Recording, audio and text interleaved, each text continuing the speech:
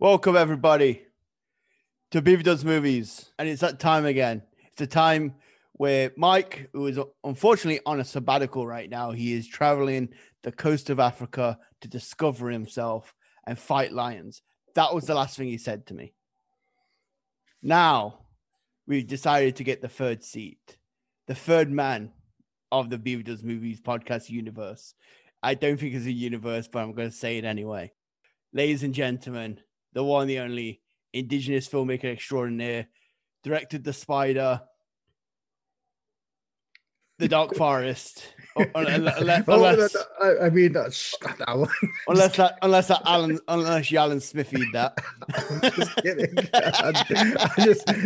There's just for those listeners, there's just a running joke between me and James about Dark Forest. It's also Spider, Never Trust a Stiff, Lost Moccasin documentary. Oh, Kevin Chevy, wrestler documentary on YouTube.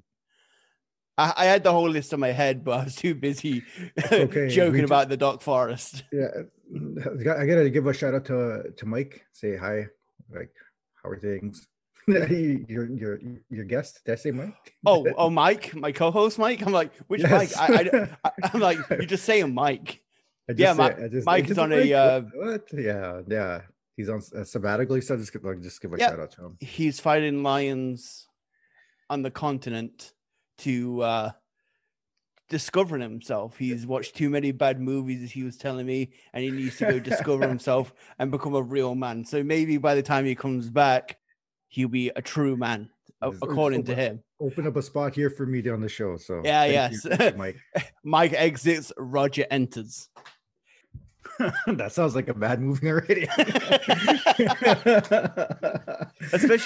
especially in England, because when you get Rogered, that's pretty much someone had sex with you. So it's kind of messed up. I gotta figure out why is my name Roger? There you go. I gotta explore that. And here's the thing: you're a 2-time Best Roger on the Beaver Does Awards. Yeah. And you upgraded this year too. You're the best returning guest. Right on. You unseated Stefan this year. Right on. He was the previous winner, and then here comes Roger. Fuck that shit. It's mine now. Well, Stefan's big time now, right? So he has his own morning radio show. TV show. What am I talking about? That's Adeline has her own TV show. You can see my former partners are all gone on to success, and here you are on Beaver Does Movies. Here you are on Beaver Does Movies. Oh God. Oh, way to make me feel special, dude. Hey, I mean, this is a great show. Oh, I know. Welcome, everyone. Self-deprecation, that's what it's all about. So, Roger, as is tradition, you already know it like the back of your hand. Have you seen any movies lately? The last movies I saw were the last week. I was just sharing this story earlier about how I canceled my Super Channel subscription because I paid an extra month for it, but I wasn't watching. Anyways, so the last week I watched all these movies off Super Channel. I watched Super Size Me 2, where he opens up a chicken restaurant. Yeah, is that a chicken restaurant? His body couldn't handle what happened last time, so he decided to make his own chicken restaurant. Yes, and I think. For the people that have not heard of what Super Size Me is, it's about a guy who eats nothing but McDonald's for 30 days. Yes, watch Super Size Me and then watch Super Size Me 2. Yeah. It's actually good evening right there. But it's very interesting. So I watched that one, and I watched I just went blank on my. Okay, so I watched. I'm gonna have to look this up. I have a good thing. You watched Love in a 45 if you want me to. Love in a 45. I'm gonna mention that last, but let me mention this one next. Okay. So I watched a movie. I also watched a movie called Alone Across the Arctic. Okay. That's the one. And he actually has a companion book on to go with that. I think it's the same name. Oh God. Alone in the Arctic or something. Adam Schultz is his name, but I actually have his book somewhere because I go on my book runs for when we were allowed to go out to go out to stores.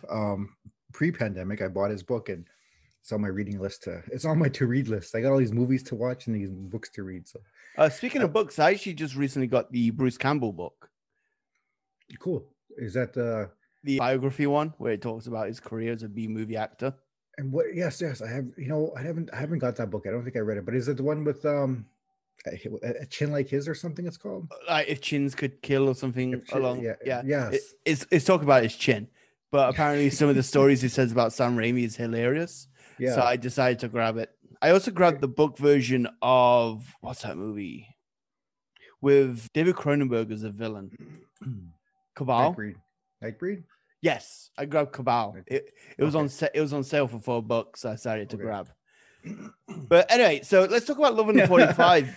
Wait, so I watched Alone Across the Arctic. Definitely watched it. It was interesting, and I watched Danny Trejo's documentary, Inmate Number One. I believe that's what it's called. How was that? It was really good. It was interesting to kind of see his beginnings, and I heard bits and pieces of his story, how he started. And I remember what was his first. I like his one story about how he got into acting. I guess he was because he did boxing when he was young. So I think it was Runaway Train. It was his first, where he made his first appearance, and they asked at the time they were like, "Hey, can you be a boxer for this guy and help their actor, help their star, with this scene?" And they're like, "Okay, how much does it pay?" And what did they said $400. And he's like, "How bad you want this guy beat?" I love Danny Trejo, honestly. Yeah, I always thought that was a funny story, but I think he was talking about Eric Roberts. So when Eric Roberts was starting out, so yeah, but he started on that film, and then it was interesting. If you're a Danny Trejo fan, I mean, I follow him on my Instagram, and I really liked the story. It was really good. So yeah, definitely watch that. He's had 398 movie credits to his name. Yes, I saw that. He's more, and he says this in the documentary, more than the Duke, because he looked up, he was a fan of the Duke. Yeah. So, and the other movie, yes. Oh, keep going. No, I was the next one was Love in 45, and I couldn't believe, I want to say this, but I don't want it to come across disrespectfully or inappropriately, but Renee Zellweger was in this film. I think it was her first film. Wow, she still is, but she's like in her 50s now. Yeah. But I was like, wow, I've never seen this film, and I just thought, wow, I can tell why she became a star. She was great. She was great in the role. And, if I was a teenage kid again, I'd be like, whoa, who's that beautiful woman? Yeah. Let me just say that. But it really does remind me of Cameron Diaz in The Mask. Yeah. She was really attractive in that movie. And she still is, but that was it felt like that was her peak attractiveness. Well, when you see the film and you see these actors when they start, you're like, wow. For me, I was like, that's Renee Zellweger. What? And this is Renee Zellweger, who Jerry Maguire and Cole Mountain, just Oscar-winning Renee Zellweger. And I was just I was taken aback because I hadn't seen this film before. So to see her in this type of role, I was like, whoa. For one, she's great in it. I think she did the best in the whole film. Yeah. And she wasn't the star of the film, but she was definitely a standout of the film. But she was definitely a standout of. Did I say that wrong? She was a standout of the film, but she wasn't the star of the film. The movie is very reminiscent of True Romance. Yes. So it's very much like that. Renee Zellweger. It also has Gil Bellows, who, if you don't know who he is, he's been as soon as you see him, you know him. I know him first as Billy from Ally McBeal. Okay. But the main guy I want to talk about is Dinosaur Bob himself. Jeffrey Combs, who is one of my favorite character actors ever, because he's just so good. Mm-hmm. He's played 6 or 7 different Star Trek characters, and he's amazing. My favorite role of his is The Frighteners. Okay. And it's that one, and then there's also Reanimator, if you ever seen that with Brian Usner. Yes, I'm just thinking. Roger's You okay? You okay? No, I'm thinking You okay? I was gonna cough there too, so I didn't want to cough. Just move backwards then. I'm not editing this one out. I'm just gonna it's gonna be Roger battling the cough. James can see me because we're talking on camera. You'll hear this on the audio, but he won't see me. So I'm about to cough, and I'm thinking, and I look like I'm gonna pass out. I guess he thinks I'm gonna pass out. I'm just like, it did look like you're gonna pass out. I'm trying not to be rude. You're thinking of Renee Zellweger too much. Oh my goodness, the blood's rushing from the other head. So in this movie, Renee Zellweger, if I saw, she made me shy. Just I was like, holy man! I was like, is that award Academy Award winning Renee Zellweger? Whoa, like wow. She went from this to doing Texas Chainsaw Massacre. Yes, I know. And then the early films, but you see these stars making those early roles. It's always interesting, and because I've never seen Love and 45, but yeah, I checked it out because honestly I did see her on the cover. It's like, oh, she was. What is this film? It's one of those road trip crime films from the 90s that were all the rage back then. Like I said, true romance. Yes, and it's unfortunate because I think it was filmed around the same time, but it came out last, so it got a bad rap about being a copycat. Yes. But it was filming at the same time, and the other films like Pulp Fiction and True Romance, they all came out just prior to that. It also has a bit of natural born killers to it as well. Yes, that too. With some of the editing. Definitely. Overall, we're not talking about that movie today, but will say overall though, I can understand why it didn't do as good as it should have. And, no. But I will say Renee Zellweger, wow, she stood out for me. Her acting, but she was very. Yeah. She's very pretty. I'll just, if I can say that, I'm not trying to be insultive. No worries, man. Hey, rude. You can talk about someone's attractiveness, as long as you're not like rude about it. You're just saying that, she was very pretty. So, but she was. Funny aside on that one, I actually did an episode on this movie. But the issue was I had like some mic problems, so I will not release it. Not anymore, anyway. I used to where, it sounds shit, get it out. Now I'm actually being selective on what I want. And that's the only time I've actually had to cancel it because I set up the wrong mic. So it was coming from my camera instead of my microphone. So maybe one day I'll launch that and let people listen to it. I totally understand that though. But it's not going to be a number. You had to buy bad audio. Exactly. Well, here we are. We're going to give you our 2-minute review. 11:45. It's 6.0 on IMDb. Directed by C.M. Talkington. Did you say Jill or Gil? Gil Bellows. Yeah. Rory Cochrane. As I say, is Rory Cochrane. Yeah. He was also in what's his name's film. I can't even. I'm just like, what's his name's film? I'm looking at it now. Yes, he was in that. Dazed and Confused. Yep, along with Renee Zellweger. And Renee Zellweger. Yeah. My goodness. Anyway, Renee Zellweger just very pretty. That's all I gotta say. She was a griddle. Looking around her cow. I swear, if people did a drinking game and every time I say it that she's pretty, they'll be dead. Yeah, I'm sorry. I'm sorry. It's okay. I was shocked. I was just like, I didn't know that she was in the film, but I was like, whoa, that's her. Like, I'm regretting. Academy Award winning. I was like, wow. I'm regretting asking you what movies you watch because it's just you standing Renee Zellweger. You know what I mean? It's just you just talking about how. Coming soon, everybody, to the Beavis Movies Network. This film, Roger Loves Renee. Where you just watches Renee. Film. Renee Zellweger in a 1994 film. I'm just like, wow. No. So the Beavis Movies, Roger Loves Renee. Where it's just Roger reviewing Renee Zellweger movies.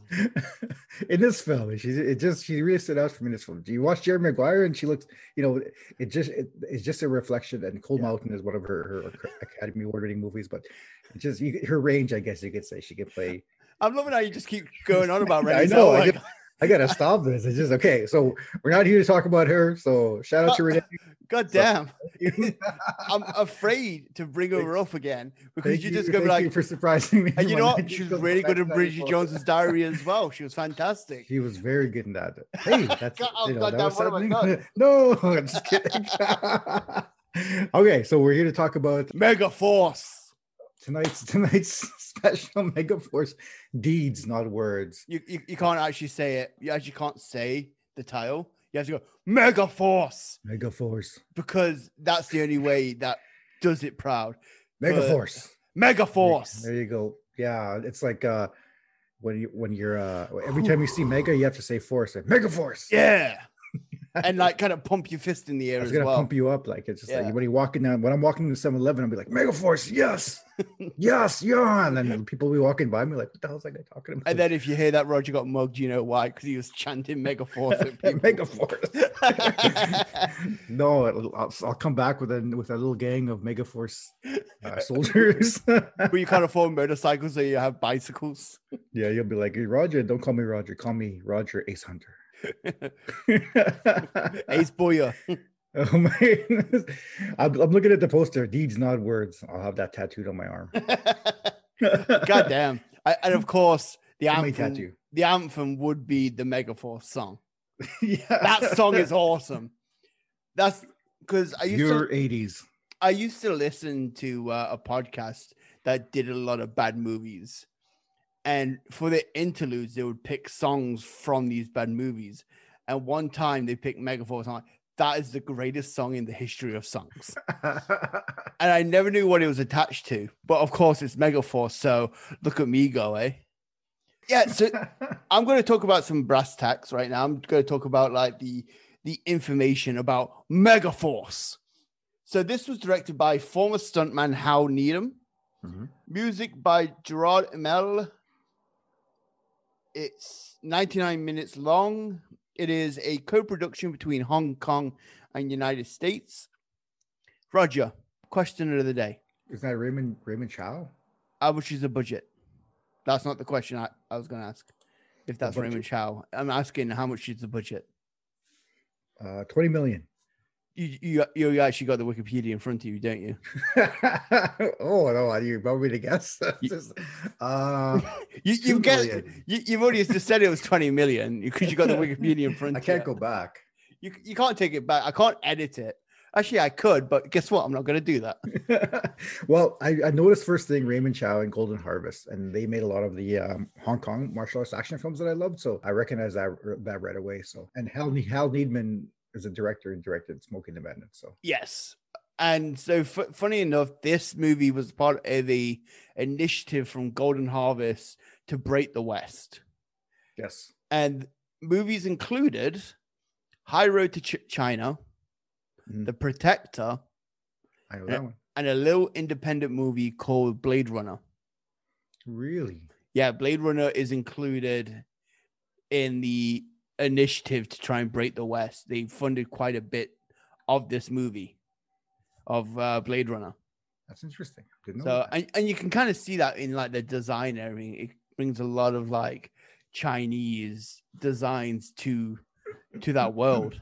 Well, it was a lot of what I recognized was that 80s graphics. yes. So let's begin. And where else do you begin? Ace Hunter. Yeah. Okay. When he fucking enters, it's the most badass entrance in the history of badass entrance. It's him flanked with two others. He's popping wheelies, using his guns and blow up these it looks like medicine balls filled with explosives. Well, he's showing off for I guess the daughter of the president of Republic of Sardin, I believe, because there's about to be a war breaking out, and that's why they want to get Megaforce. You know what? I was lost in the movie with those outfits. Those outfits made me like, what the hell's going on? Yeah. Oh god, especially every time Ace Hunter was on the screen, that moose knuckle that he was hiding. God damn, dude, that headband he had on. You know. I'm actually going to commission myself one, and that's going to be a regular. You're going to be wearing that the next time I see you. Oh yeah. Well, you're planning to come around to mine to pick something up, so yes. You might see me with my headband. You bring that, but I heard the stock of headbands back. Blue headbands went up when this movie came out. Oh god damn it, and as they should. So the thing. I don't know. I'm kidding. And so the thing also, he does this bike stunt over the car. Yeah, what I found was hilarious was they all of a sudden they stop because they hear that sound, and they said they're not supposed to move because they hear that sound going on, and then Ace Hunter and his bike buddies come out of nowhere and start blowing up balloons with rocket launchers from their motorcycle, and then Ace is doing all these crazy stunts, and then comes out of nowhere with with jumps over their vehicle. Like, who wouldn't be impressed with that? And you know what it reminds me of? You ever seen like the modern Bollywood movies, like the action movies, where they have the badass main character make an entrance? Just the YouTube clips. Yes, Some of the but martial you know arts what I mean. Like, clips. especially that one cop who's just sitting on the roof of his car as it flies up in the air, and then he stands up and then just lands perfect. Hair's perfect. He has a gun in his hand. He just looks perfect. That's what it reminded me of, because they really tried to make Ace Hunter the ultimate badass in this movie. Yeah. Yeah. Here's the thing. Even the enemy is best friends with him. Yes, I remember that. If you remember the main villain, Guerrero. I saw that. I'm like, what? Wait, what? Yeah. I'm like, what's going on? I was expecting a twist where the people that hired them were actually the bad guys. Yes, that's what I thought was happening. But it turns out, no, they're all just fuckheads and they're caught in the middle of this. Yeah, I mean, you don't hire Megaforce and then expect them not to react because they blew up their helicopter at the end. Exactly. So here's my question. And I want you to answer this. At least I'm not talking the entire time. Okay. Roger, what is the Megaforce? It's a secret international group of soldiers who keep the peace. Yeah. And their army is full of every peaceful nation across the world, gives them their best soldiers and their best equipment. Including, for some reason, the Confederates. Yes. Did you see that? I was like, what the? Wait a minute. I mean, Dukes of Hazzard was big in the 80s. So I had no clue anything what, like, only recently have I become like we've all been more aware of what that means. But yes, back in the day, it was like, oh, I always thought that was the Dukes of Hazzard design. I was like, oh, cool. Yeah. I didn't know what that ever meant, but yeah. And the character's name is Dallas. Oh my goodness, yeah. And it's played by Michael Beck. Swan. Yeah. This is Warriors. This is his after Warriors role. Yes. Oh man. Michael Beck, you deserve better. Yeah. Especially with after the Warriors. Yeah. After the Warriors. Like when they introduced him, the whole thing with the hologram. That whole hologram thing, I'm like, I thought that was gonna play out a lot more. Like, no, it was just like I actually thought that too. I thought they were going to use that to escape. Okay, they're gonna put like because the hologram was the girl on the beach, and so I thought, oh, they're gonna use that to distract the army while they're trying to get through and jump on the airplanes, and it's like sorry for just ruining this for everyone, but no, hey, here's the thing: no matter what we say in this podcast today, you've got to see this movie because it's insane. Because no matter what me and Roger say right now, you've got to watch this for yourself just because of how insane and cheesy it is. Words don't do it justice. Goodness. And okay, because we're going to go all over the place. What was it with that like comic relief guy? Like that random general. Was it the general? I don't know. I thought he was kind of the fake. You know how they have that fake leader? I'm thinking of like Iron Man 3. Okay, Mandarin kind of thing. Yeah, just to digress, the Mandarin was one of the like a major comic book villain for Iron Man in the comics, and they made him look like a clown in the movie. I think he was more of a backup kind of, the guy that you send to like get smaller jobs done. Well, that's what I thought he was. I thought he was like what he thought he was going to be set up. How I took it at the beginning, because he was making that big speech and the guy's like, forget it. So the movie starts out like that. So he's making this big speech to these people, and then the bad guy, Ace Hunter's friend from back in the day, forget this, and just he starts blowing up this warehouse. Man. I'm like, what? Wait, what? that was really confusing, especially with him looking like a Chinese like military general too, especially knowing where the money came from. Yeah, and with the way China is, I was surprised it wasn't like a Chinese warrior in the group. Well, the bad guys, it was such a huge reflection on how, because his name is Guerrero or Guerrero. Guerrera. Guerrera. Yeah. So back in the 80s, you saw a lot of if it wasn't Russians, it was If it wasn't Russian, it was Middle Eastern. If it Yeah. wasn't Middle Eastern, it was Colombians. Yeah. So that's how the bad guys were in the 80s. And Yeah. So I was like, you could just still tell I'm kind of confused about the plot. Wait, what? Same Megaforce. I'm like, But all those cool cars, Megaforce, and now that's the thing. The plot makes no sense, but the visuals, god damn the visual. Let's talk about the vehicles for a second. So the vehicles were designed by William Frederick, and it took 8 months to build, and they cost $1 million, and they all worked. cool. Every like cool Megaforce vehicle you saw was a working vehicle, and also they have toys based on this. They really wanted this to be a huge success. I think the toys, I remember Megaforce from years ago, obviously, because I think because of the poster and because of the I don't know about the toy. Maybe it wasn't toys. I'm gonna look that up right now. Do they still sell the toys? Yeah, and it's by Mattel. Oh yeah, because didn't Mattel also make the clothing? Yeah, Mattel made the costume and I swear they probably just used their dolls with how tight some of these costumes were. Oh man. Especially on Ace Hunter, aka Barry Bostwick. Yes. Also known as in a bunch of other stuff like Spin City, Rocky Horror. You know the guy once you see him.